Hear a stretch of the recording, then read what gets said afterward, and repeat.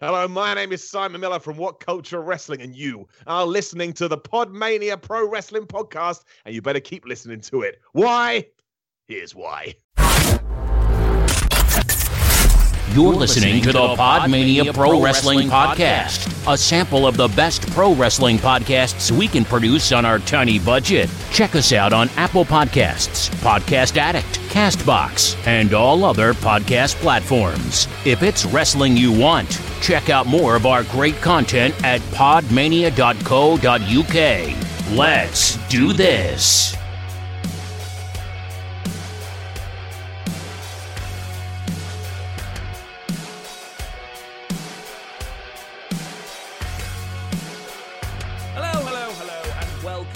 Episode of the Podmania podcast. We are back, finally, all three of us on one podcast. Welcome back, Chris. Welcome back, Garth, even though technically you were here last week. It was me who wasn't here, and then the podcast never materialized because of internet issues, so there's actually been a big gap in podcasts, even though we did record one. Hi, guys, how are you? Hi.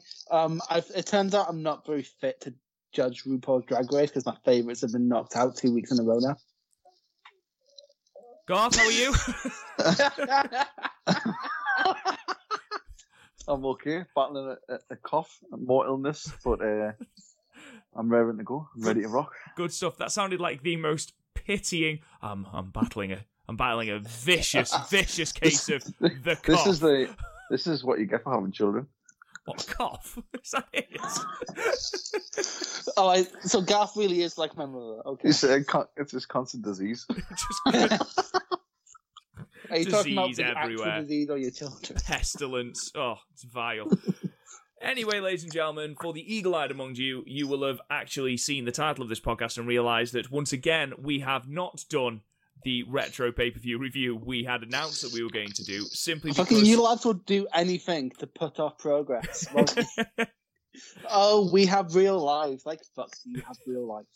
Unfortunately, with this sheer spate of wrestling that has recently come out, obviously AEW Dynamite is just getting into the flow of things. NXT's gone to 2 hours. We've got the WWE draft, which nobody gives a fuck about, but it's happening. Oh, I'm going to watch that. That's going to be the first time I've watched SmackDown in months. Yeah, I'm probably going to watch it, to be perfectly honest. But even so, with all of this... don't fucking lie. With all of this, it's just been impossible to do a podcast, really, and to watch another pay-per-view, which is 4 hours long.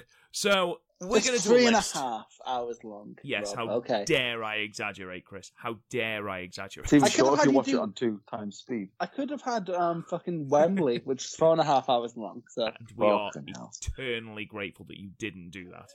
So the idea today, we've already done Chris's very controversial top 10 wrestler list. Was it controversial? Was it actually I don't even know if we get comments. I don't read them. Was it actually controversial? Honestly, mate, you would not believe it. It blew up.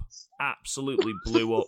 Who is this absolute mark, and why does he have a top 10 list? Fucking CM Punk is his number one. Okay, all right. To be fair. As soon as you announced number one, CM Punk, so many people stopped listening. Okay, is that actually the case? No, is it fuck? No. Like, no, but I think about because it's just me. That's something I feel like we need to point. All 3 of our podcast top 10 favorite wrestlers are going to be very fucking different because we're all from different generations of wrestling fans, and I think that makes our podcast better than most podcasts. No, because like we have Rob, who's like he likes Kane, which tells you all you need to know. You have Garth, who's from the 80s. Golden and then Garth. You had me who grew up with the internet. So like we all have very different perspectives. Grew up with the internet. But I say that my house didn't have the internet until 2008. So still barely has internet now. Fucking post office. Get your shit together. It actually has. I need to show you guys that actually is a post office router. It has the post office logo. Oh, please send a message of that to the group chat. And it's on the other side of the house, so it explains so much about me. Oh, it really does. So basically, ladies and gentlemen, what is going to happen is we are going to do a top 10 list for each of the people on the podcast. Chris has done his, and tonight it is Garth's turn. Garth, we're very much handing the ball to you tonight because we've got fuck all idea what is coming. I mean, me and Chris can probably guess who's number one. Number 10, Tighty, what the fuck? So, this is very much a Garth-hosted podcast. I'm going to take a seat very, very far away and just listen to your dulcet tones.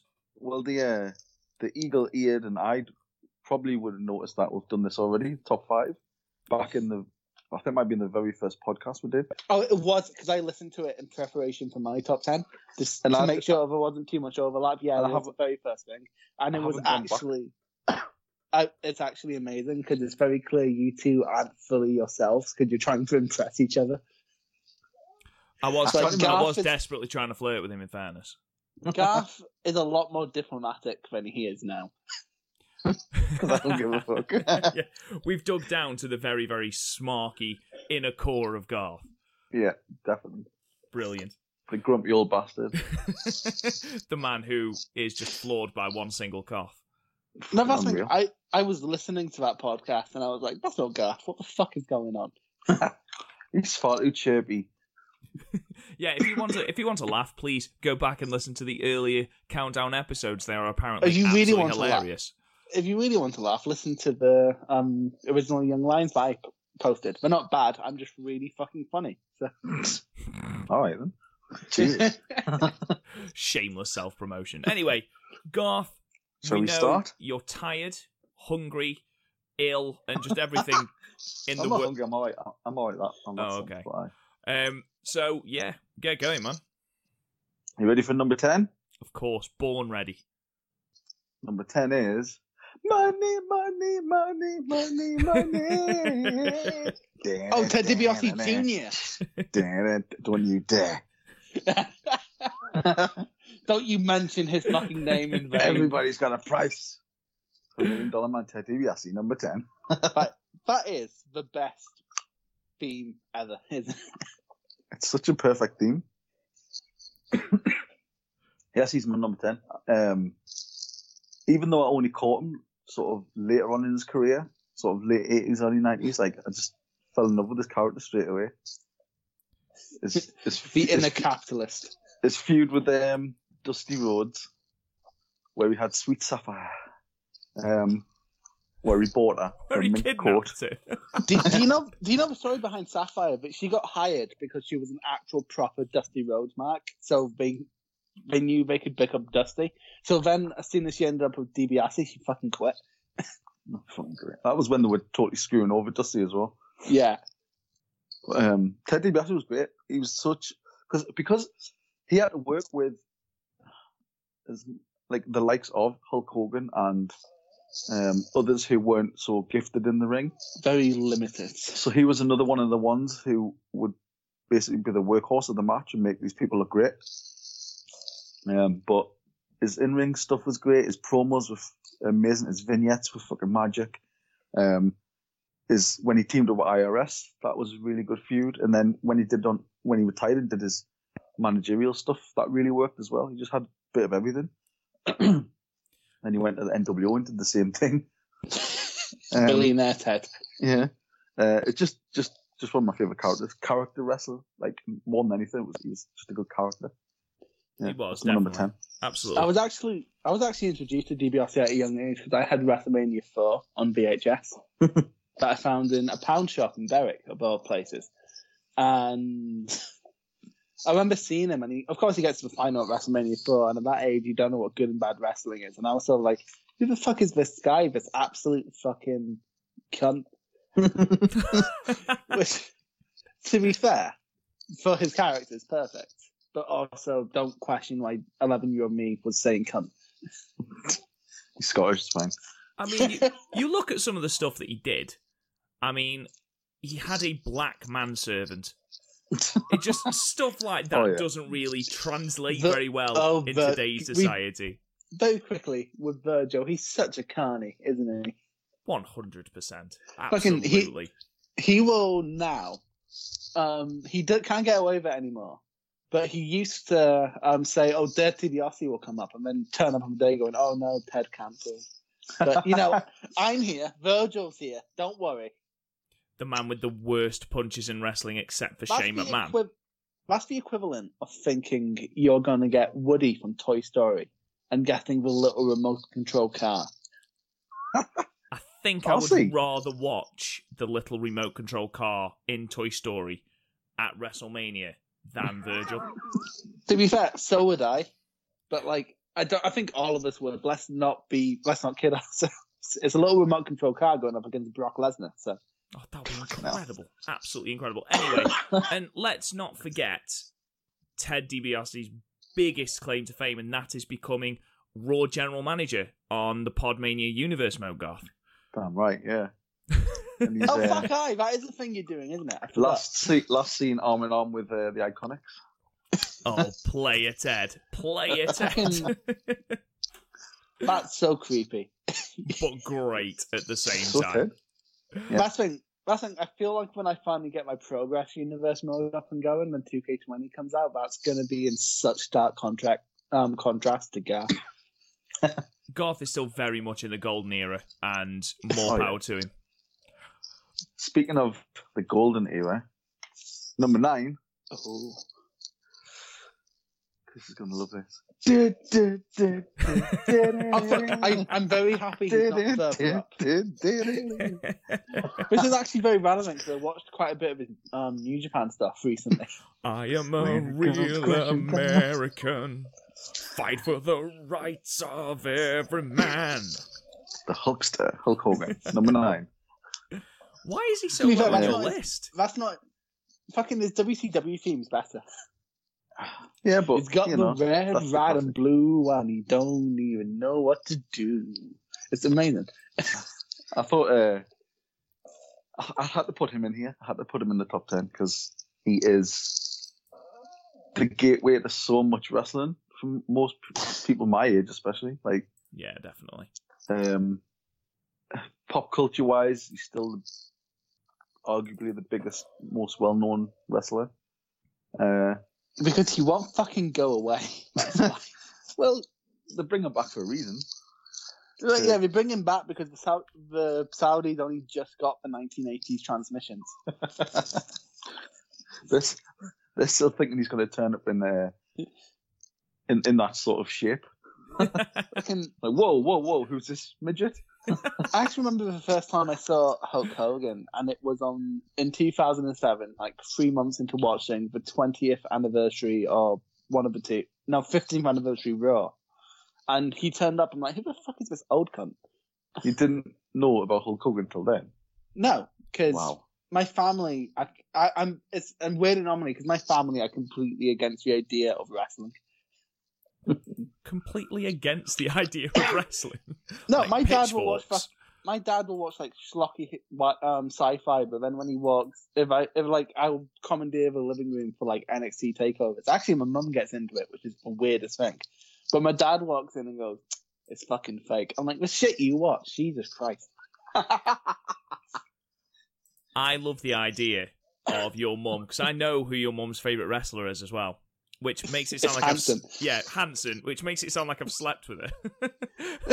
I know your mum's favourite wrestler. Fucking I'm not being funny, Rob. She's a bit below you. Oh, thanks, man. Whoa, fucking hell. I mean, ouch, but thank you. Is it ouch to you though? No, it's lovely to me. I mean, it's a horrible thing to say about your own mother, but thanks, man. She said worse. So, Hulk Hogan. Oh, yeah. Hulk Hogan. Yeah, sorry. Is Chris trying to derail this chat about Hulk Hogan? It is. I do have some praises for Hulk Hogan, which we'll get onto after you jizzed all over. I'm not going to jizz all over. It's just, obviously, coming from that era, it was hard not to be all-encompassed by it, because he was, like John Cena became, the man of wrestling, all of wrestling, because that's all you got back then. And but I mean, he had good matches, or he put on good spectacles, not necessarily good wrestling matches. But no, I always enjoyed his stuff, like the Undertaker feud he had was good fun. The stuff he did with Warrior was probably the best stuff he did. Then when he came back, and he did even the Mr. America stuff, I enjoyed it because it was. I can't fault the Macho Man feud at all. It was Hulk Hogan, and stuff he did in WCW with Flair, and that heel turn is still the best heel turn ever. Yep, I agree. I can't disagree with that with the heel turn. He still offered so much, even though he was holding down so much. Still, when we say holding down, we mean other people, not himself. Yeah, but that's what I mean. Like he did obviously propel himself to the top, but more fool the fucking management for letting him do it. Here's the thing: Hulk Hogan, for someone, especially of my generation, is someone who's overshadowed by the bollocks he pulled. Exactly, because it's the latter stuff that he's remembered on. I do understand that, but also some of the bollocks he pulled was completely fucking unforgivable. It's true. What he did, like, have you heard the story of what he tried to do to Brian Pillman? No, I've heard the other stories about what he tried to do with Vince. Okay, but about Chicka Wow Wow. Well, just where he basically refused to fucking turn up. But with Brian Pillman, so it's right after that infamous moment where he went, "I respect you, Booker Man," and it was like a work shoot. It was like a proper work shoot because everyone thought it was a shoot, but it was a work. But then Pillman fucked off the ECW, so it turned into a shoot. It's all very muddy. But Hogan tried to have Pillman turn up the next week so he could bury Pillman getting over. Well, thing is, that's all just because if you're leaving, you don't go out on top. That's the thing with Hogan. He's someone who did not know how to let his career be. Yeah. And it's at the somewhat same time, sad. it's probably, well, that's it. It's sad because it's hard to let it go. No, especially when that's all you've got. It's like after the fucking 50th Rolling Stones last tour. Yeah, it's just like, let it be. But no, I had to put him on. I couldn't put him at number 10. And he is important to it all. And I still do believe that no Hulk and no wrestling as it is now. Because it wouldn't have reached his broader audience. He just had the charisma. No, it's weird though, because like in terms of like actual pop culture references, I think Macho Man was bigger. In terms of Slim Jim, okay, some weird shampoo advert that Hogan did in Japan. They don't really stack. Yeah, but Macho Man didn't have any movies. Don't Spider-Man. bring his movies into it. Oh, for Hogan God's sake. Urban Commando, which also had The Undertaker in, and Garth, Mr. Nanny. So yeah, I've not seen either of them. So That surprises no one. yeah. So number 9, Hulkster. Oh yeah, we forgot to mention this feud with The Rock. It wasn't really a feud. It was like one. It was like one match. It was like 3 weeks. Yeah, it was still good. It was fine. And then Heartbreak Kid tried to fuck him over, didn't he? Oh, fuck off with this, right? All right, so like Hogan, it's really fucking Hogan's fault. 'Cause Hogan's like, "Yeah, brother, I'll do a fucking trilogy," and then fucking Hogan goes, "Actually, nah, brother, we're gonna do one match, and I'm fucking going over, fucking And then so Sean, who is very professional at this stage in his career, put over the likes of Chris Jericho, Randy Orton, Undertaker, John Cena, put everyone fucking over. But no, Hulk Hogan's a much bigger cunt, and fuck Hulk Hogan. I will just say, actually, no, it is easy to get caught up in all the bad things Hulk Hogan's done, and fucking hell, there are a lot of them. I mean, we've done well to navigate the fact that he is a steaming racist. Steaming racist, sex tape with Bubba the Love Sponge's wife, and by the way, who the fuck calls himself a love sponge? If I was able to, I would call myself a love sponge. But I'm more of a love force field. I'm incapable. I'm incapable of love. Wow. This is going to places I never thought it would. But like I was saying, like it's easy to get sucked into the bad things that Hulk Hogan did. But in the late 80s, Hulk Hogan, it wasn't on the same scale as Beatlemania, obviously. But in wrestling, Hulk Hogan was wrestling. He could sell out Madison Square Garden on his own by being on the card. And Garth, right, his feuds with You know, even Andre the Giant, you know, the Bobby Heenan family, the Sheik, exactly. Everything he did was so iconic in that period. And then his stuff with Warrior the first time, God, the first time, not Halloween Havoc. But that match at we're going to WrestleMania review 6, that one day, and I know that we're going to review that one day. His match at Mania 6, considering neither of them are even close to being capable wrestlers. No. Like, it was an incredible spectacle. Hogan is capable of being a capable wrestler.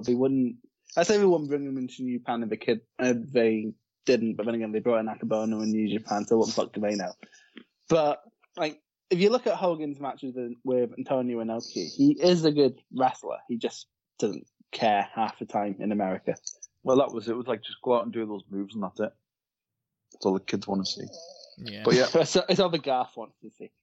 that was enough for me when I was 8. So, moving on. Number 8 is Trust Me. Jake Roberts. You said trust me, and I thought you were Reverend Foggett, but never mind. Oh, God. That was the second thing actually when he says trust me, when he was like heel, when he was full heel. Oh, yeah, and then he started doing the fucking religious shit. Yeah, Jake the Snake Roberts. Yes. Jake the Snake's amazing. Such an underrated, like, not wrestler, because I think everyone always does praises back wrestling, but like performer. Like, he could sell and make it look like he was legitimately fucking hurt. Well, he probably was just on the inside. He was just on the inside. Well, that's what I mean, yeah. His gimmick was just like anything else. I mean, animal cruelty all over. But, you know, it was the 80s and 90s. Anything goes. Exactly. But his promos were just something so different. So quiet and calm, but menacing, and like, he always had that undertone of psychopath, where you thought this guy could just fucking snap at any moment, but he never really did. He had his moments when he teamed up with the Undertaker for a bit. He crashed the wedding.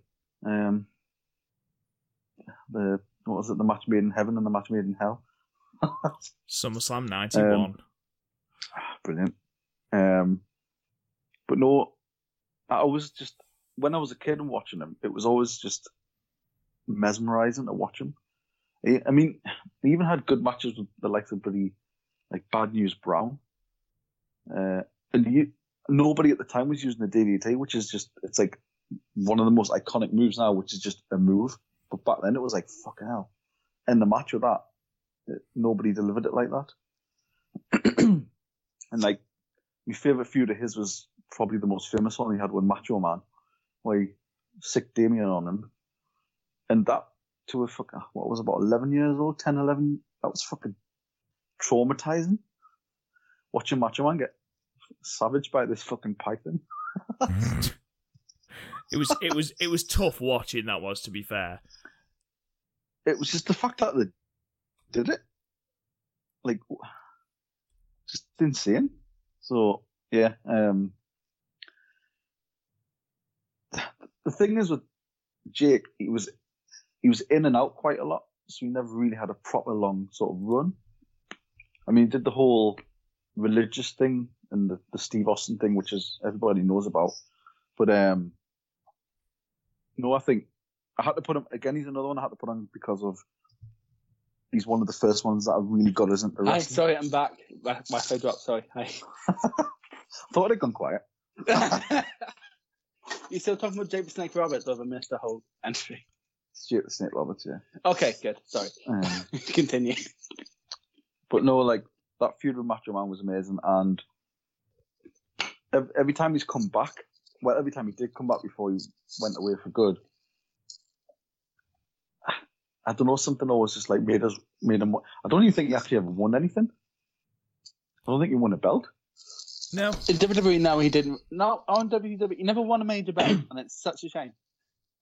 But he was always someone that would get somebody over, or would, like, when he got over, it felt like such a big deal because he battled. Everything was a battle with him. He never sort of squashed people, or he always made hard work and stuff, which it made him feel a bit more human.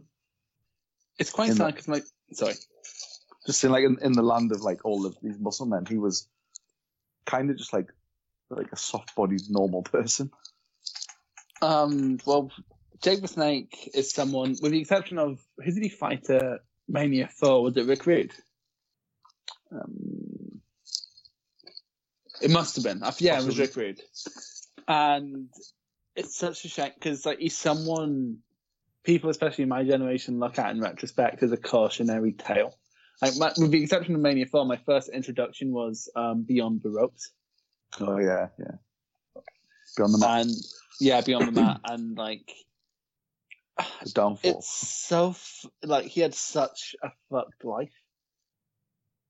Like, he was abused and sexually assaulted as a child. And then his father's, like, a right cunt. Like, a proper cunt. And I know I say cunt a lot, so, like, the weight of the word has lost some meaning, but properly the fucking cunt. And then, like, he had such problems. And then, like, you just need to see his promo and performance at, Legends of Wrestling. You know that? Yeah, that's hard watching. You've got 21s, I'm going to play 22. I'm like, that's not how blackjack works. Like, but his promo ability is... When he was on his game, his promo was he could talk he can make anyone a baby face, including himself. Like, he can manipulate, he draws you in. Yeah, that's it. And that's why when anybody now does stuff like that, like in TNA used to have, in Impact you had Killer Cross was doing that exact same thing. Really slow, deliberate, monotone even. And you had the impression, and because it's 80s wrestling, but it's definitely ad-libbed. Oh yeah. But you get the impression that he is calculating every single word. Exactly. And you're genuinely uncomfortable whenever he's in the room. And I'm really happy he's now healthy. Because he's good, yeah. He's a low-key legend. That's the thing. He's not like a sort of marquee name. He's not somebody who people sort of flash in the lights, but he was always somebody who I enjoyed watching when I was younger, and I used to get excited for his matches. So I had to put him on. He's so good that we managed to get through an entry without alluding to the fact that snake can also mean penis. Until now. Until you came along, Chris. If this was just me and Rob, no issue. I must just bring out the best in people. So, that's number 8. Next up, number 7 is AEW's current world champion, Chris Jericho. I like how you didn't even bother trying to do a theme song for that one. Nah, I was going to do Break the Walls Down, but... Break the Walls Down! That doesn't fit now. AEW legend, Chris Jericho. I think he's one of very few people who's never had a bad theme song. I can only remember the 2 that he's had. He also had King of My World by Saliva. I don't remember it. There was used for 3 months in 2002. I think with Jericho, and when I was doing my list, I was like, where could I put Jericho in here? In place of who? And in the original list, in this spot, I had Razor Ramon. But the more I thought about it, and after what Jericho was doing now, I was like, nah, fuck that. He's a fucking bona fide top 10 legend. You know what's funny? The same thing happened to me with my list. Really? No, because I'm pretty sure I explained this during the thing, but I was talking about. I was talking to you about my list before you went on air, and you were like, and then you were talking about Jericho because Jericho had done something. I'm like, oh fuck, Jericho exists. Where the fuck am I going to put Jericho?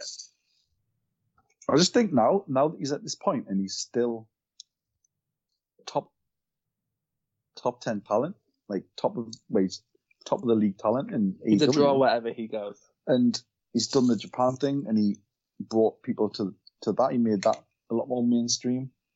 His stuff in WWE, ACW, WCW, even from his first sort of appearances in WCW, they knew he had something. And he wasn't even particularly like good in the ring at that point. He was good, but he wasn't polished, and it was his charisma and his promo. I mean, people still cite stuff like his, was it 1001 moves?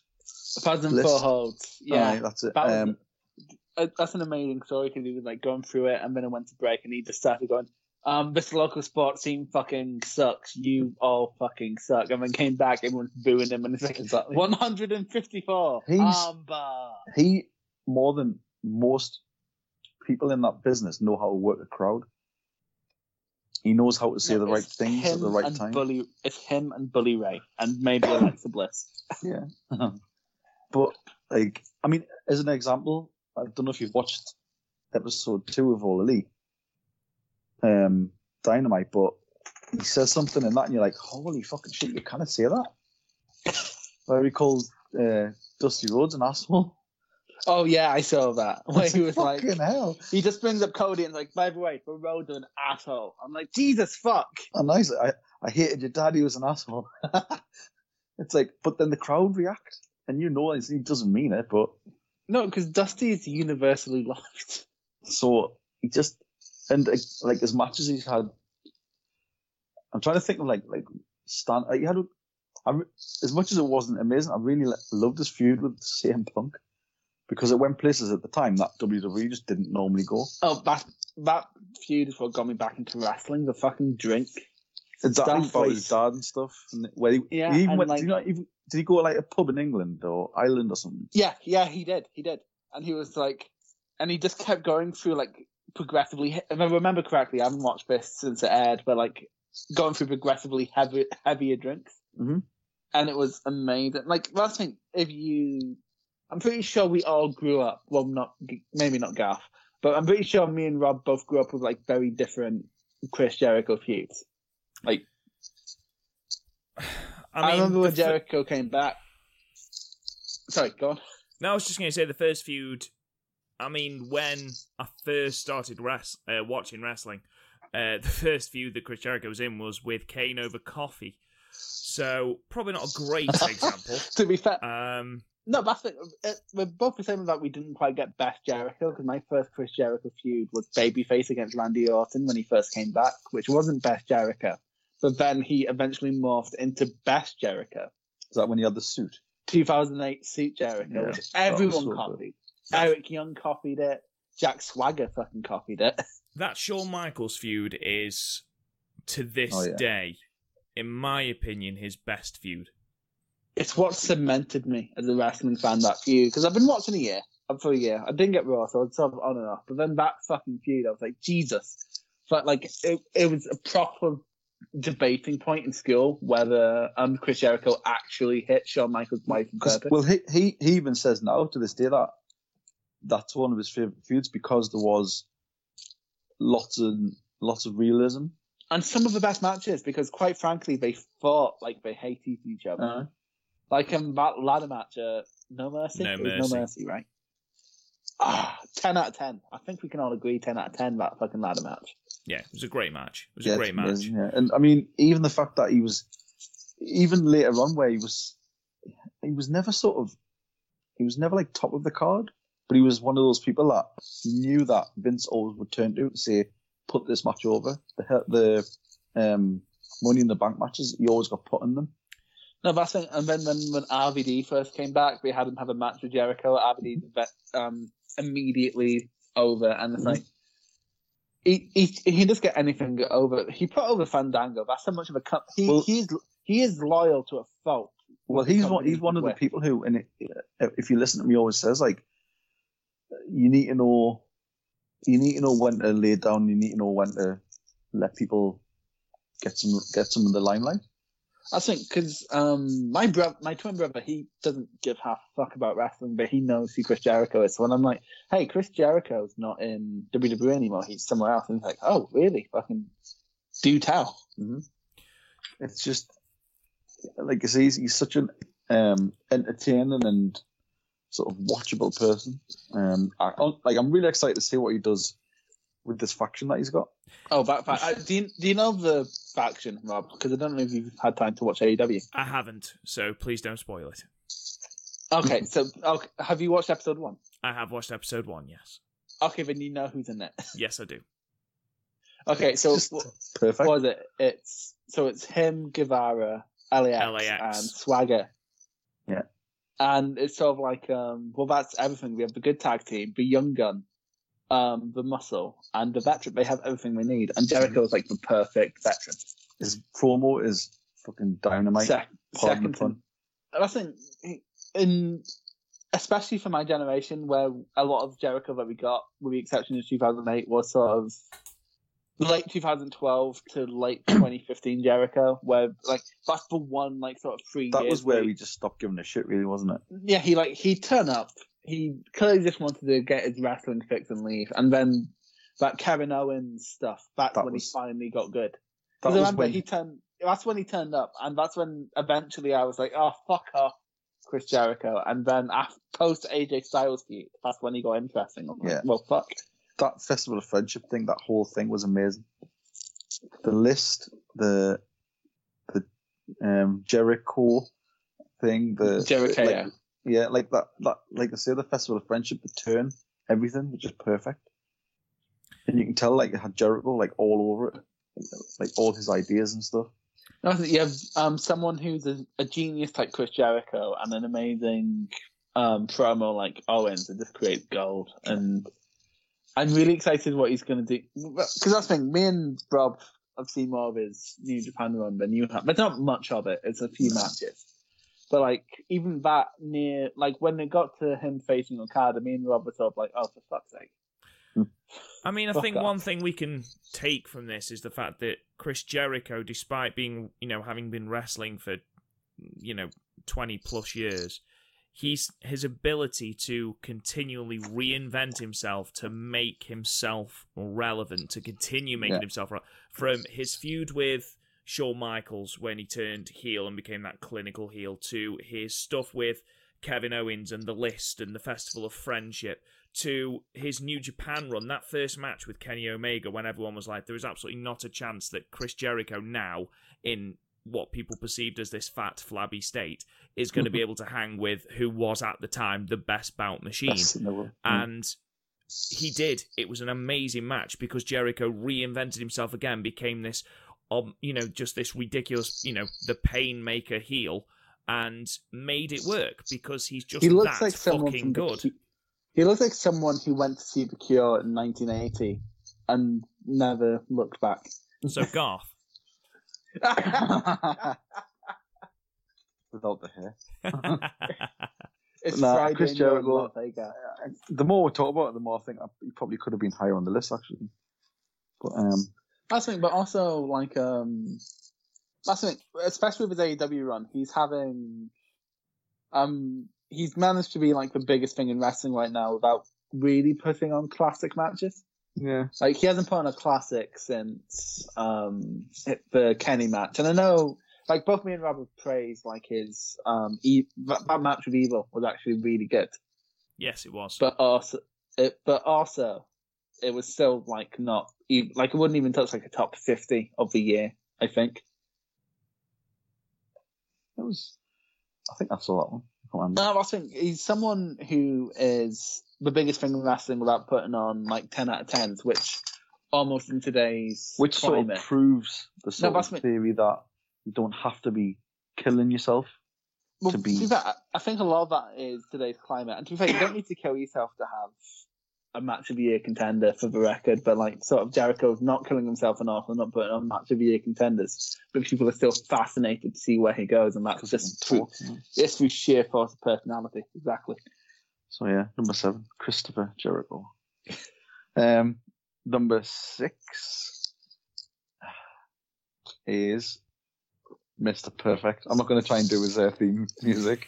It's a bad that I prefer the Curtis Axel remix of that. It's fucking dreadful. No, with the fucking drums. But I think it's much better. Fuck off. We're talking about Mr. Perfect here, not goddamn perfect 0.5. Mr. Alright. Kurt Hennig, yes. Yep. He is what he says he is.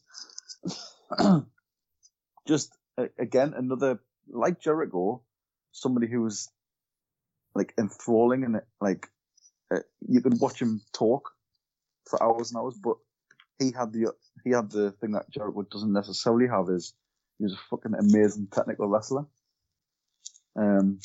His matches, it always comes up, his matches with Bret Hart's always said, like, that was one of his favourite sort of opponents because he was so easy to work with.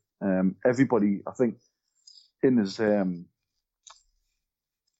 they did the sort of DVD, all the people that came out and said, look, he was my favourite person I worked with because he made us look good. And that's testament to being a good wrestler. But he also got himself over with his promos, with his character.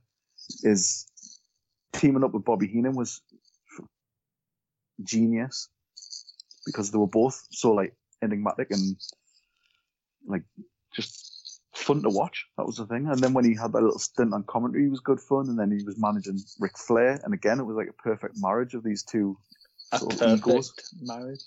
Yes. Wordplay. Just. I was trying not to go there. But he had and again as a kid he was like the chicken shit heel who would go out of his way to try and sly out of a match, but he would get the upper hand probably through the Brain Heenan getting involved, but just amazing. And I always remember my next door neighbour and his brothers used to just like watch him play wrestling and stuff, and I always used to pick Mr. Perfect. And I always used to try and do the perfect plex. And honestly, the amount of times that I fucking hit the like bunk beds and stuff like that trying to do this move, or nearly break me back. But it was always Mr. Perfect. I don't know why. Just it's brilliant.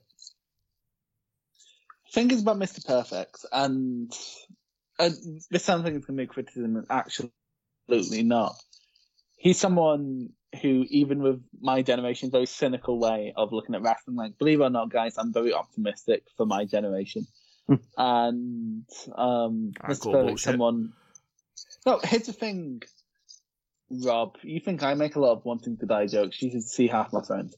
But Mr. Perfect, someone I can't fault, and that's speaking as someone who's like 20 years out of his range. Yeah. Like, with the exception of, I don't like wrestlers who have finishing moves that go right into pinfalls, but that's a personal thing. Like, fucking, his vignettes, especially, have never really been topped. Nah, the ones where he's doing the sports. The basketball one is insane. Yeah. It's so amazing. Like, you just see that, I'm like, there's no way that's fucking real. Oh wait, it's the 80s and computers didn't fucking exist yet. Okay, fucking real then. But also just some of the shit he do on the way out to the ring. Like there was one where he spat out gum and swatted it away. Oh yeah, he always just and I'm like, Jesus Christ! Even just come down to the ring with that towel and then do the little throw behind his back, and then Heenan catching it. Yeah, all those little things just. It's just unbelievable. Such a good character. But yeah, like the sad thing is, he was another one who was always just milling around the sort of Intercontinental card. He never got any higher. But I think that was because that was where the wrestlers were, and the other, like the heavyweight championships were more the big men and the characters. But like I said, the matches he had with Bret were amazing. He even had good matches with the likes of sort of Tito Santana and the Texas Tornado, like Rick the Model Martel, stuff like that. I know, but you know what's bad? I know just the fact we've included Texas Tornado in like the other section, and someone's gonna go fucking, oh, don't you bad talk with fucking Von Erichs, the fucking clown union ever at the Sportatorium back in 1973. Well, in the WWE, like. The Von Erichs didn't really. There was one Von Erich. Mean much. Yeah, that's it. He didn't really mean much. So, no, Mr. Perfect number 6. A good number 6. Yeah. He's not the perfect one, but okay. Well, What do you think? What's the best Mr. Perfect rip-off? Do you think? Rip-off? Yeah, like Bobby Roode. You think Bobby Roode? I think Ty Dillinger. I just see the moveset Bobby Roode does is even the shape of his body, the way he moves. I guess. He even does the he does do the perfect block. He does the blockbuster off the ropes, which Perfect used to do, and he does the one where he's sitting and they jump over the head and do the snap. By the way, if you're like a young'un listening to this, and that's coming from me, who's never seen Mr. Perfect, watch his match with Brett at the 93 King of the Ring. Jesus fuck, what a match. It's, just the clinic of technical and storytelling wrestling. Exactly, and that's coming from a fucking young'un like me. So, but number 5, so top 5, and it changed from when we did this originally. So, because Mr. Perfect was in my top 5 then, but I had a change of heart. Number 5 is Kurt Angle. Yes. It's real. Damn real. I love Kurt Angle. Kurt Angle's probably the person we spent the most time on when we did my list. Yeah, because he just had such a treasure trove of fucking matches. Like, I don't think there's anybody else possibly had as much constantly good matches. Even when he was in like really shit feuds, he would still have good matches. I think it's reasonably good to argue that up until about 2008, 2009, every year Kurt Angle was an active professional wrestler. He had a match of the year contender. Mm-hmm. Yeah. What amazes me is, and continues to amaze me to this day, is the fact that Kurt Angle, from the moment he stepped foot in a WWE ring to his time in TNA, he put on outstanding matches in both companies. And I don't think there are many people who can say that they've been in two of the top companies in the world, as TNA was at the time, and put on as many good matches as he can, to the point where people have trouble differentiating between which run they think was the best. Yeah. Which is just, it's amazing. That's pays testament to just how good. I mean, people say that backstage people thought he was the shit. He was the person. There's a great story about how there's a match that Kurt Angle has with Big Show, and it's Eddie Guerrero and all this, and Eddie, something goes wrong, and both him and Kurt Angle go backstage, and Eddie, hot as fuck, goes after Kurt Angle, and apparently Angle just literally locked him in a front face lock, lowered him to the ground, and then calm down. And then just calm down. And it's just like, just the thought of Kurt Angle just going, all right, come here. Just literally to this really hot Eddie Guerrero, who apparently had a right temper on him, and just there you go, sorted. Just, that's amazing to me. There's a great story of related to the backstage stuff for Angle as well. Triple H, who's like the ultimate politician in wrestling after Hulk Hogan fell off the face of the earth. 2001 it would have been, is when Angle was in his first run as champion just before he lost it, and Triple H was campaigning to have him win the title, just going to his mates going, yeah, he's too fucking small, isn't he? Pat Patterson heard that, came up to him and going, tell you what, why didn't you go try and shoot wrestle Kurt Angle and see what fucking happens? And then Triple H never brought it up again. Well, isn't there a story about Brock being one that, like, Kurt was one of the only ones that Brock ever backed down to? Yeah. No, that's no one would actually step up to Kurt, because Kurt Angle would never try and get himself over. Like, if Kurt Angle was campaigning for something, it was for the betterment of the show. The thing is, Kurt Angle, for the fact that he was, like, arguably the best wrestler in his heyday, one of the best in the world, the best easily in WWE, the fact he'd only been, like, doing the thing for about 3 years before then, and the fact he went and did some of the most stupidest, goofy shit he ever did. Oh, the fact that he was just having a good time, and he was happy just to do whatever. I think he didn't fall in love with, like, pro wrestling as a child, but he clearly fell in love with it as soon as he fell into it. He's like, so this is my fucking calling. Okay, because I can't think of anyone as smooth as Kurt Angle. Like, maybe a Johnny Gargano, maybe a Daniel Bryan. Right, you don't need to cough your number one, Garth. I mean, it just... I fucking would have loved to seen him and Bret Hart. That would be my dream match. It would have been amazing. To be fair, Kurt Angle is probably the person who has the most dream matches for me. Like, I think of like Angle versus Bryan, Angle versus current day Zack Sabre Jr., not like back in the day. Angle versus Okada would make me stiffer than an Ishii match. Angle versus Gargano. Angle versus Gargano. Angle versus Ciampa. Like, the hardcore shit they do would be amazing. Angle versus what's it called? Describe him to us. He's married to Jordan Grace.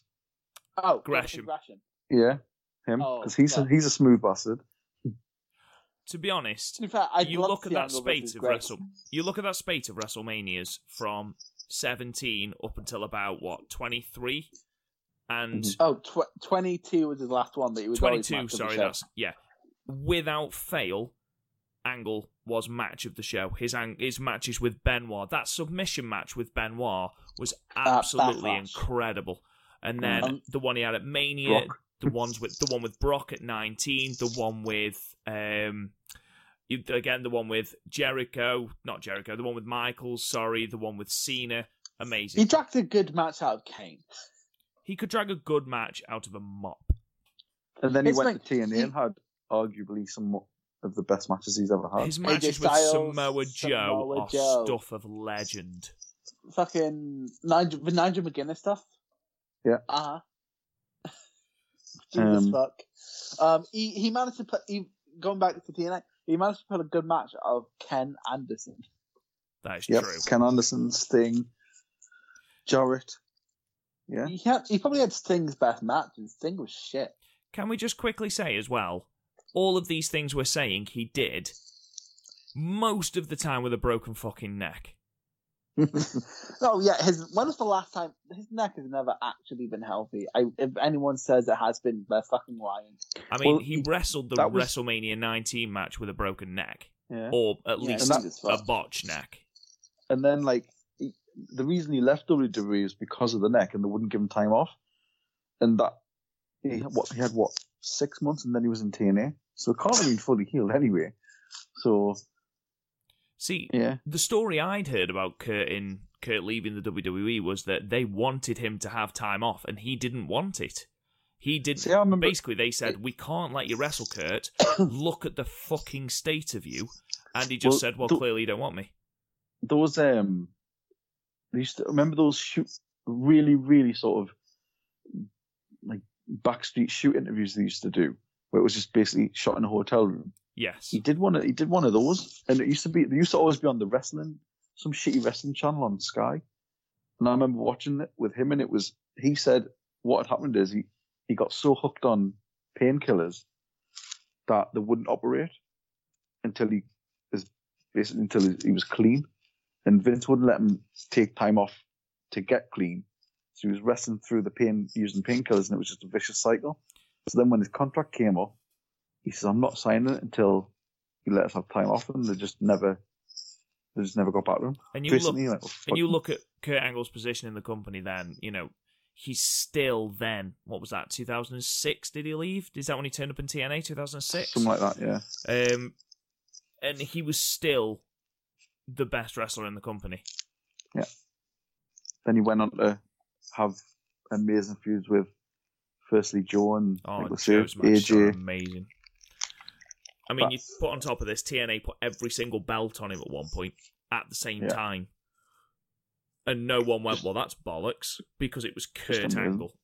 And that's the thing, nobody, I don't think there's any wrestling fan anywhere ever has ever said, Kurt Angle, I don't like him, he was shit. Overrated, ever. Yeah, never. No, I agree. He's so fucking good. He is, absolutely. Number 5. And, I mean, these 5, 4, and 3 are quite interchangeable. They could be either or because they're all quite linked in a way. So from Kurt Angle, we'll go to number 4, and it is the phenomenal one, AJ Styles. Nope, they don't want none. Yep. Get ready to fly! That's a better song. Yep. I prefer his Federal. Actually, no, his best song actually is his Ring of Honor song. Never heard it. Never heard it. Well, I was a proper Ring of Honor mark back in like 2013, 2014. So, but AJ, probably for all the same reasons Kurt Angle's on this list, just fucking amazing. It's just perfect. Yeah, and again, he's another one of the very few where there aren't many people up to criticise him ever. I can't think of any. The only person I've ever seen talk shit about AJ is Rob Van Dam. But to be fair, is that when he's high? Yeah, exactly. When's he not high? I was about to say, like, fucking RVD never cleans his room because he got high. But AJ again, I remember like first watching sort of TNA and watching this guy just flying around, literally doing stuff at that time that nobody was doing. Nobody was doing springboard DDTs off the fucking rope. Nobody was doing that stuff like the calf crusher that I used to do, where you would like sort of flip them over first and then do it. The Styles Clash was just a move that nobody was doing, and it was all this stuff. It was like seeing a wrestler from like, I don't know. Now, well, it is. It's like everyone does it now, so it's not really sort of special anymore. But back then, it was like there were very, very few people who were doing it. You had like Rey Mysterio was doing stuff like that, but not at that time and not to that sort of ferocity, because it was WWE and they were holding Rey back. But his early stuff in the X Division, stuff he did with Joe Daniels, Christian Cage, all that stuff, fucking amazing. He's another one where if you've watched professional wrestling over like the past 20 years or so, well, not 20, 15, you have a I'm pretty sure we all named our favourite AJ Styles match. It's all very different. Yeah. Like, what's your favourite AJ match? It's hard. Honestly, probably is three matches that he had with Daniels. Interesting. The one where he took him off the stage with the Styles Clash through a table. Oh fuck! That was gross. That's a great disgusting. Match. It's a great. How about you, Rob? Match. What's your favourite AJ match? I've got two that I can't really differentiate from. Me and Garth did TNA Destination X 2012, and his match with, was it Christopher Daniels? Mm-hmm. Which was just absolute lunacy. And then his match with Shinsuke Nakamura at Wrestle Kingdom 10 was just absolutely. It was everything I wanted their match at WrestleMania 34 to be and more. And it was his match at WrestleMania 34 is what got me stopping watching WWE, because I'm sort of like, okay, we can put them the same match and not have the same quality. Okay, I'm fucking out then. It's weird because like AJ, when he went to WWE, and then the masses started like, oh fuck me, who's this guy? He's amazing. Yeah, no, exactly. I was saying to people, I fucking told you 5 years ago that this guy was like the best, and nobody would listen because it's, I'm not watching that TNA shite. I was like, I fucking told you that he was great, and nobody listened. Okay, so when Angle was who got me watching TNA back in the day, like, because TNA was this mythical place where Kurt Angle happens to be. Exactly. But then AJ got me. Well, AJ and Joe, to be fair, got me to stay. Not Curry Man. I love Curry Man, to be fair. You have no idea. I talked about earlier in this podcast how my parents just don't agree with me watching professional wrestling at all.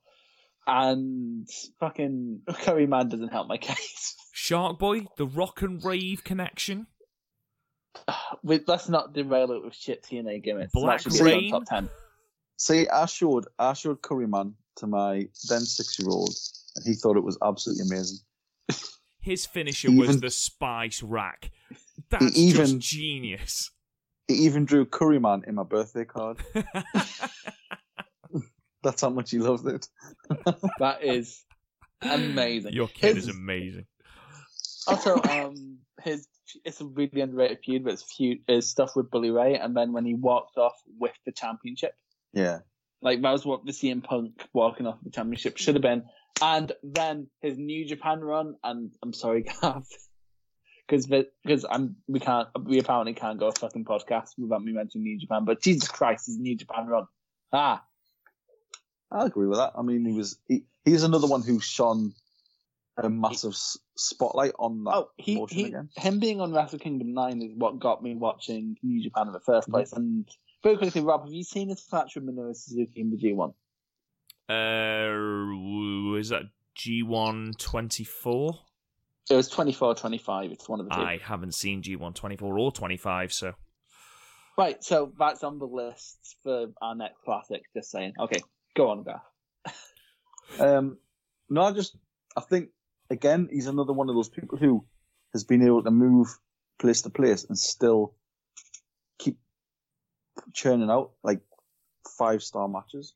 Exactly. Like, he only stopped having 5-star matches last year in 2018. Exactly, and he's still the best of the Fed. Don't get me wrong.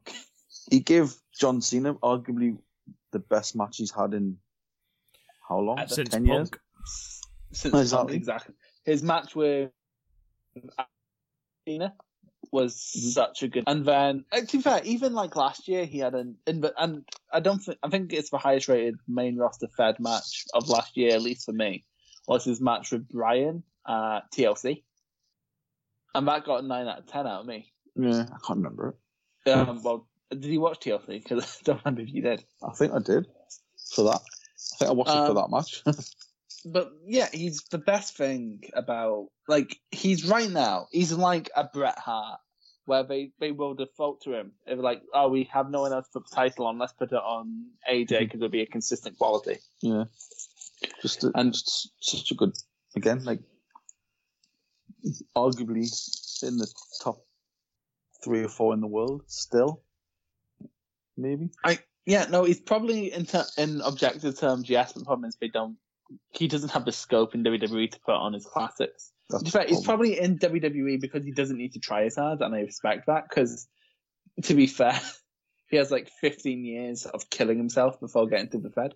And then a year of killing himself in It's kind of like the retirement home for legends now, where they go to sort of coast for a bit. Like Nakamura's doing it. Nakamura. To be fair, I'd say like a lot of indie guys like Cedric and Ali, but like they're mostly there for money, and I don't blame them. But it's got depressing all of a sudden. AJ's amazing. AJ Styles, number 4. Number 3 again, interlinked with the last 2, Samoa Joe. Just what a fucking monster. And the guy who, after AJ, when I saw him on sort of TNA, and the first time I saw him, I thought, oh, well, who's this sort of fat dude?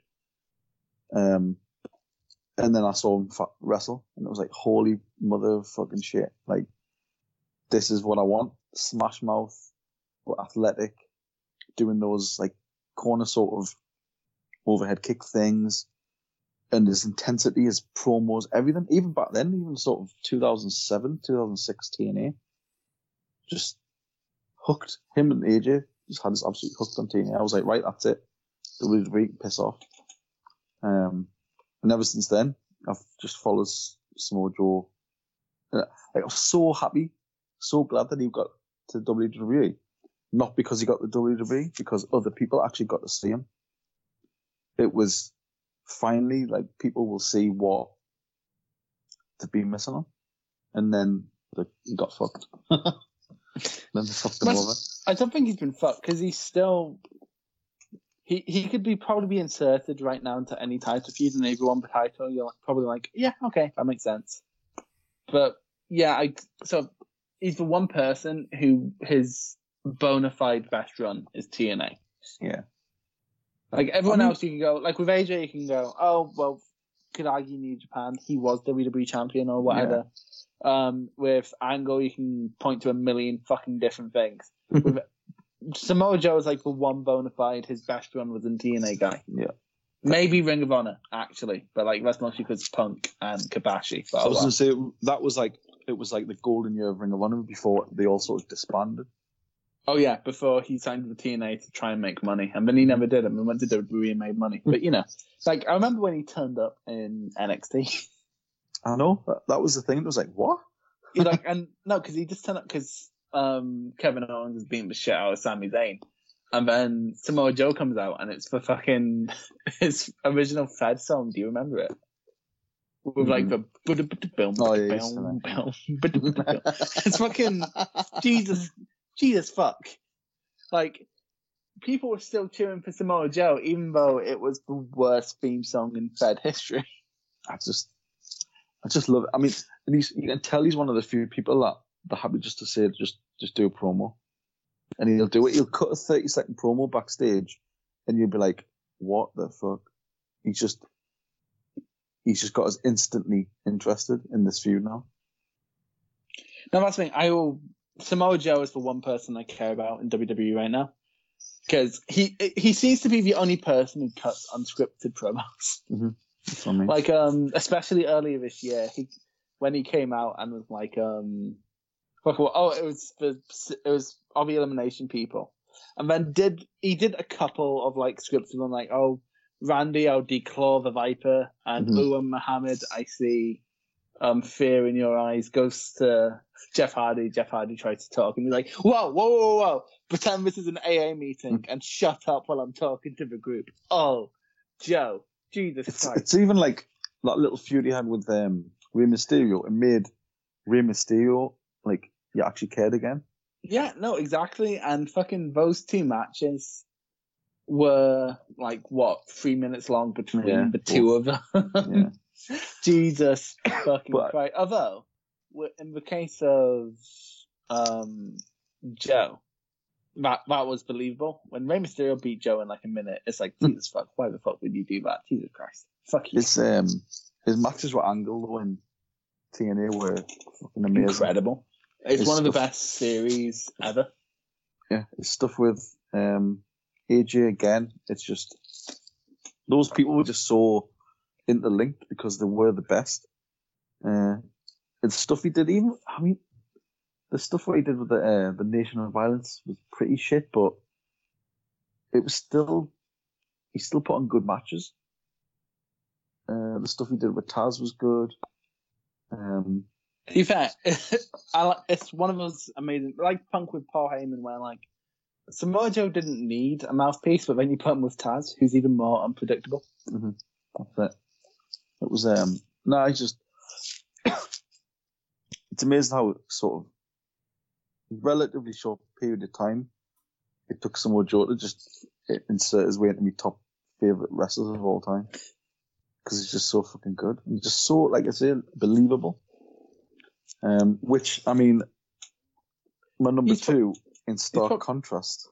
He's very quick. He's probably had who's he called? Baron Corbin's best match ever. Well, that's the thing. Like, he made people give a shit about Baron Corbin for a little bit. To be fair, I still give a shit about Baron Corbin because he makes WWE matches cry, and I just sit there going, "Well, that's just Japanese shit over here." You know what? I don't mind him. I think the King Baron is perfect. Totally. That's something for another podcast. But no, Samoa Joe number 3, and in stark contrast to Samoa Joe, number 2 is. Is it a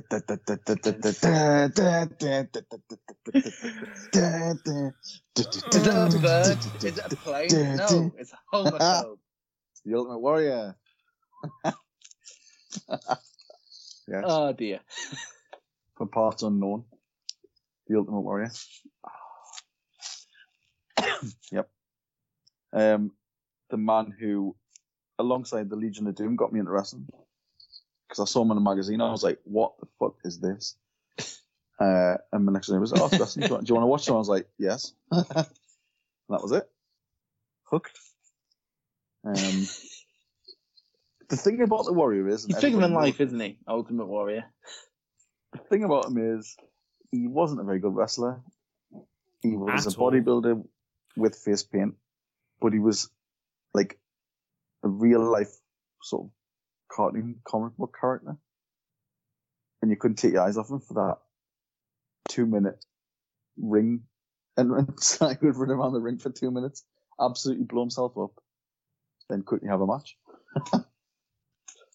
But his promos were absolutely nonsensical, but you couldn't not watch them. It's the thing. Ultimate Warrior's booking works. And I can't argue with that. Mostly because I fell for it with Ryback back in the day.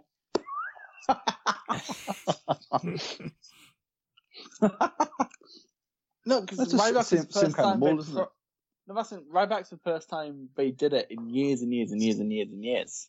Yeah. And it worked. It got him over for about 3 months. And then he went against Punk and was like, well, even fucking Punk can't pull a good match out of this guy. Yeah.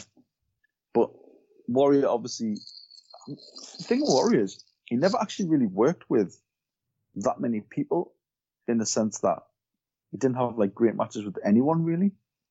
Well, he had matches with Hogan and Macho. That's basically it. Yeah, he's the most 80s of 80s characters. Oh yeah, he's very much of the time. But I somewhat respect that. He just had, I don't know.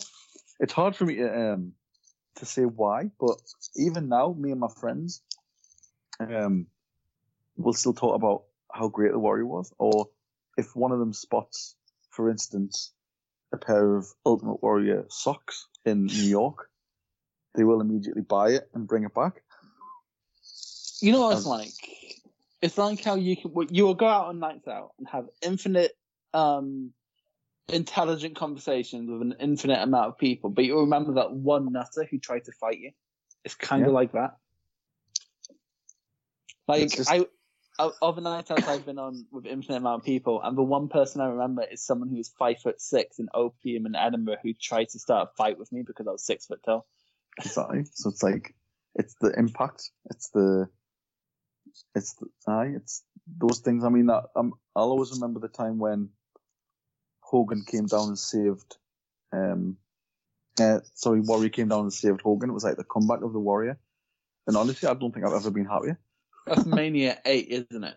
Yeah, and you just hear his music and he just sprints down. It's that massive long entrance as well. No, and I remember me watching it at my friend's house, and I was like, I can't believe it. I can't believe it.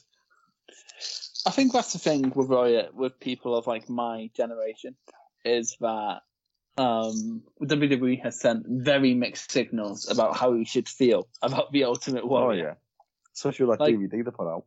Of the self-destruction of Ultimate Warrior. That's my first exposure to the Ultimate Warrior. That was the most... that's the biggest burial since the screw job. Being fair, it's all true. All of it's fucking true. Yeah, but... No, I understand why that doesn't matter to you, but so like, I'm... Like, because me and Garth get into the arguments about Warrior quite a lot. Like, it is true, but then when you hear like Chris Jericho and Edge talk about it, and they talk about that DVD specifically, and they say loads of that was taken totally out of context because they were asking us about the Warrior as in, what did he mean to you when you were a kid? And they're talking like in a sort of candid sense, but the way they put it together, they made it sound like he was this idiot buffoon who was spouting nonsense and nobody knew what he was talking about. Well, yeah, but that was the fun. But they spun it in a way to say it was bullshit, sort of. I don't try to take Ultimate Warrior away from you because he's like I was someone who was really scared of the Great Khali as a child, so I can't really fault you at all with the Ultimate Warrior. But I was one of the few people that actually even enjoyed his feud with Papa Shango. Oh, hi, that was the thing. To be fair, it was one vignette. Well, it wasn't a feud. Wait, no, he did that, and he turned up a few weeks and had the black ooze and gel all over him and stuff, and then they had a match. Jesus. Basically, I imagine that Jello was basically Papa Shango's semen. Oh, fucking hell. For fuck's sake, Chris. The ultimate blowy. Jesus. The ultimate blowier. Oh. But no, Ultimate Warrior is my number 2. It's more what's the word? It's a generational thing. It's just for my youth. Like from our very, very early youth. I think there should be aspects of Ultimate Warrior that we should bring forward. Like Lucha Underground is basically taking aspects of the Ultimate Warrior and bringing them forward. Turn them up to 11. But also, and murdered them. Literally. The mixed signals that the Fed put forward about the Ultimate Warrior is sort of what makes him such a weird figure for someone of my generation. The WWE completely destroyed any credibility they had by then going back and releasing yet another documentary about how amazing he was. I mean, on both documentaries, they had Triple H giving 2 completely separate interviews. On the first one, exactly. On the first one, exactly. He went on about how basically the Ultimate Warrior destroyed his WrestleMania experience by not selling the pedigree at WrestleMania 12, and then the next DVD said it was an honor to fight him. It's like, for God's sake, any credibility you have is completely ruined. It's absolutely ridiculous, and also, I think. Again, this is probably a generational thing. All our generations have different opinions on sort of politics versus real man, but also the shit he said about gay people. Jesus Christ. And then they use his image during Pride Month. I'm sort of like, this is the 1 month you probably shouldn't use that image. That's the thing. It's like, if you look at let's call it the Jim Hellwig stuff, where he's fucking doing his videos and his YouTube, that's just horse shit. No, that's the thing. The Ultimate Warrior of a Man should not be put forward, but also he didn't do anything quite as bad where he should just go, well, his artistic work shouldn't, like, we've forgiven worse, I feel, and, like, a lot of his wrestling work, for what it is good. It's just a shame that he did all that stuff, again, like the homophobia stuff, and then he did the whole thing about Hulk Hogan being gay and all that shit. To be fair, it's not half as bad as Scott Steiner, who fucking has threatened to murder half the fucking WWE board of directors at this point. Well, he's fucking crazy, one. Yeah, but to be fair, he only has a 33 and a third chance of killing those people. So. Yes, but no, it is like the Ultimate Warrior dying was honestly, like, legitimately. That was so weird. I got legitimately upset, and I remember he died. I think I just moved, or just before I moved house, and I was decorating a bedroom, and I had a podcast on, and it was, I think it might be Jim Ross interviewing the Warriors manager, who was also his, like, best mate. And honestly, there was a couple of times I had to stop. I was just fucking, like, properly welling up. That's how much. That's the sort of how deep seated it is from being a kid. Honestly, my number one, when he fucking bites it, there's going to be like a memorial service. To be fair, we do all have those celebrities who, when they die, we're probably going to take a few days away from, like, work or school or whatever we're doing. Well, Jackie Chan when would be we one die, of them. because we don't Jim know how Carrey. to fucking cope with it. Jackie Chan. I know Jackie Chan from it. When Paul McCartney dies, I'm probably going to slit my fucking wrists. Nah. No, I'm not, because I'm going to cash in. I've got some limited edition Todd McFarlane Beatles figures. As soon as that last one dies, shit, fucking getting sold. I own the Paul McCartney 1960s Yellow Submarine figure and a couple of vintage Beatles albums, so I'll fucking cash in as well. I can't lie, but anyway, number one, Bret the Hitman Hart. Seriously? I know it's a shock. I know. Who the fuck saw that coming? Because you're so against wrestling as an in-ring storytelling medium. Like, good wrestling is never my go-to. I suppose it isn't anymore, actually. But no, it literally isn't. For me and Rob are like, hey, so this New Japan stuff, like, literally the best wrestling we've ever seen in our fucking life. Yeah, I know, like, but I'm going to watch fucking Tessa Blanchard because I fancy her. If they did 1 hour catch-up shows, I would fucking watch it. They do. They're on Access TV. I don't have access. Anyway, you literally don't have access. Best wrestler ever was, for me. Not the best promo, but I like he got in there before I could start talking. but still, just yeah. The thing is, there's nothing really I can say that I haven't already said on every other podcast. Literally every other pod, even when we were just doing modern wrestling, every podcast. Just yeah, the Hitman Hart. It's hard to pick a favorite match. It's hard to pick a favorite. He holds a special place in your heart. That might. His matches with Owen, amazing. His match with Austin, one of the best matches. His match with Bulldog at SummerSlam 92. The fact that Bulldog was still off his tits. Absolutely off his fucking tits. He was doing crack for 6 months with night. Exactly. Just his body of work is arguably, well, for me, untouchable. Almost. For the Fed, yeah. Apart from his WCW run, which was just fucking pointless. That doesn't count. Let's be honest. That doesn't count because Hulk Hogan was basically booking WCW at that point. So, obviously, Screwjob aside, his matches with Shawn were good. Perfect, which we mentioned earlier, were amazing. And the thing with Bret is, he wasn't really very charismatic, or he didn't have anything that would draw you in on the promo aspect. There was just something about his matches that I wanted to watch when I was younger. They were very logical, his matches. And believable and crisp, and you never doubted that you were going to get a good match.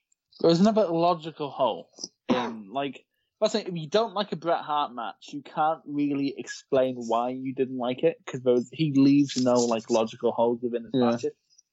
But I think obviously in today's sort of landscape, it will be maybe seen as quite slow and sometimes slightly boring. Well, speaking as for representation of modern day wrestling fans, no, I guess I'm a bit of an exception because of my enjoyment of King Road stuff. I do enjoy the slow build to the crescendo, which Bret Hart was quite good at. I do see his name crop up a lot more recently when it comes to name the most overrated wrestler ever. Bret Hart's name comes up a lot now. I hate those discussions, and I think it must be a generational thing. Well, I think you need to have a somewhat deep understanding of how pro wrestling works. You respect the fuck out of Bret Hart. Mm-hmm. If you say your my niece is only just now starting to somewhat come around to the idea of enjoying pro wrestling, you'd probably fucking hate a Bret Hart match.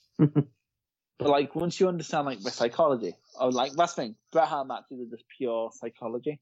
Maybe some pretty chain wrestling, but he's not. He's not he's not throwing stiff lariats. He's not doing high spots, but you're drawn into his match. The thing is, it's he knows when to hold back stuff, so he would do a high spot, but maybe only once at the right time. You can't say Bret Hart does a high spot because I do have a high spot was from the second rope. Well, I don't mean a high spot. I mean a superplex, a big spot. Yeah, like the superplex on British Bulldog, things like that. No, where exactly.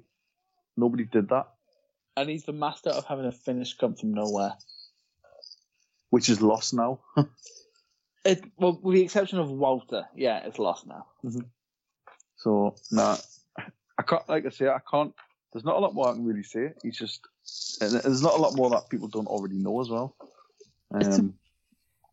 It's super smarky, but my ideal dream match is with Bret Hart in a 1993 All Japan. I want to see what Bret Hart does against Stan Hansen, mostly because I want to see the unique way Stan Hansen would murder him. Just fucking club the show. Oh, fucking aye. I would like to have seen him versus Tiger Mask. I know we did have matches in Calgary. He had matches in Japan where Tiger Mask. Bret Hart went everywhere. Like, he had a Memphis run, did Bret Hart. When he was Cowboy? Yeah. And no. This is during his Fed run because he had a agreement with Lawler. But his feud with Lawler was actually really good. His promos with Lawler. Laura? Like, fucking... It's not TNA. I've drunk a fair few beers through this podcast, Rob, all right? No, it's a Hitman. And I did think about putting Owen on the list, but I thought I don't really remember that much about Owen from. Thing of Owen, he's someone who more had the potential than he was never given a go. That's the thing. But Bret Hart is Owen if Owen was given a go, and if Owen couldn't cut promos. If he didn't die. Fucking all right, make it more.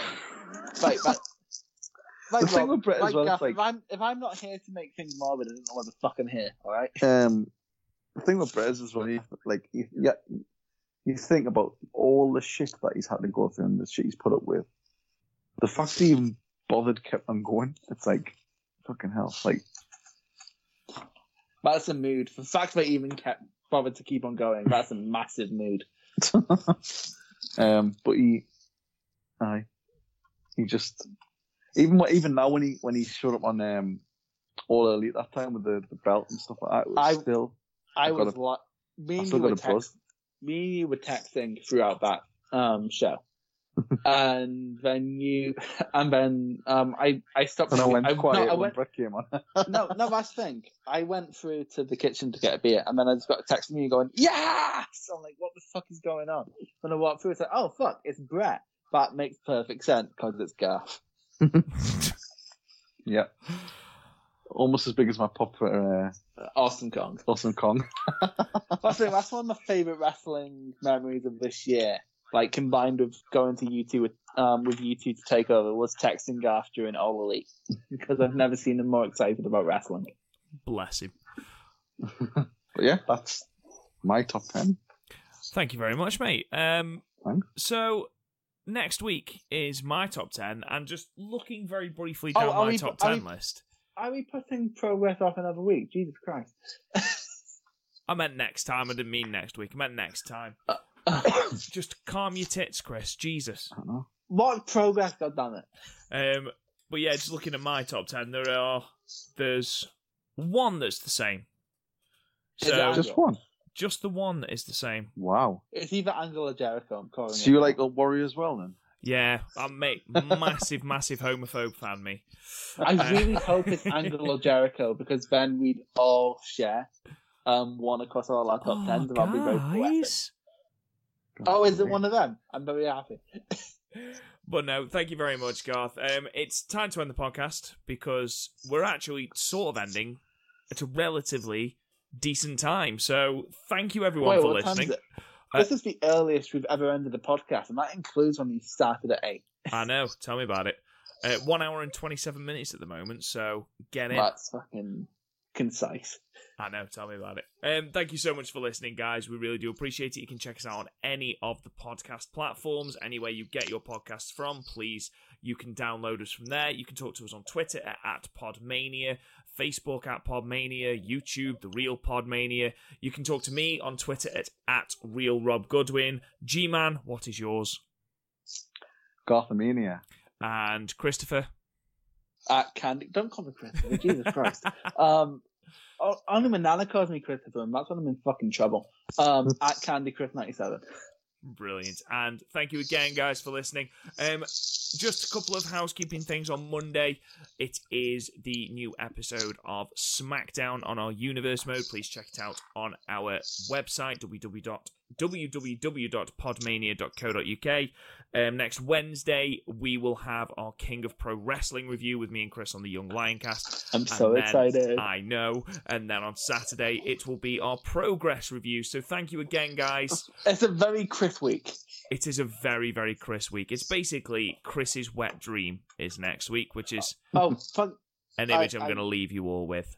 You're welcome. Quite an image, ladies. I am on Tinder. Also, awesome man, but it has to be the right man. Just the right man. Thank you so much for listening, guys, and we'll talk to you guys again soon.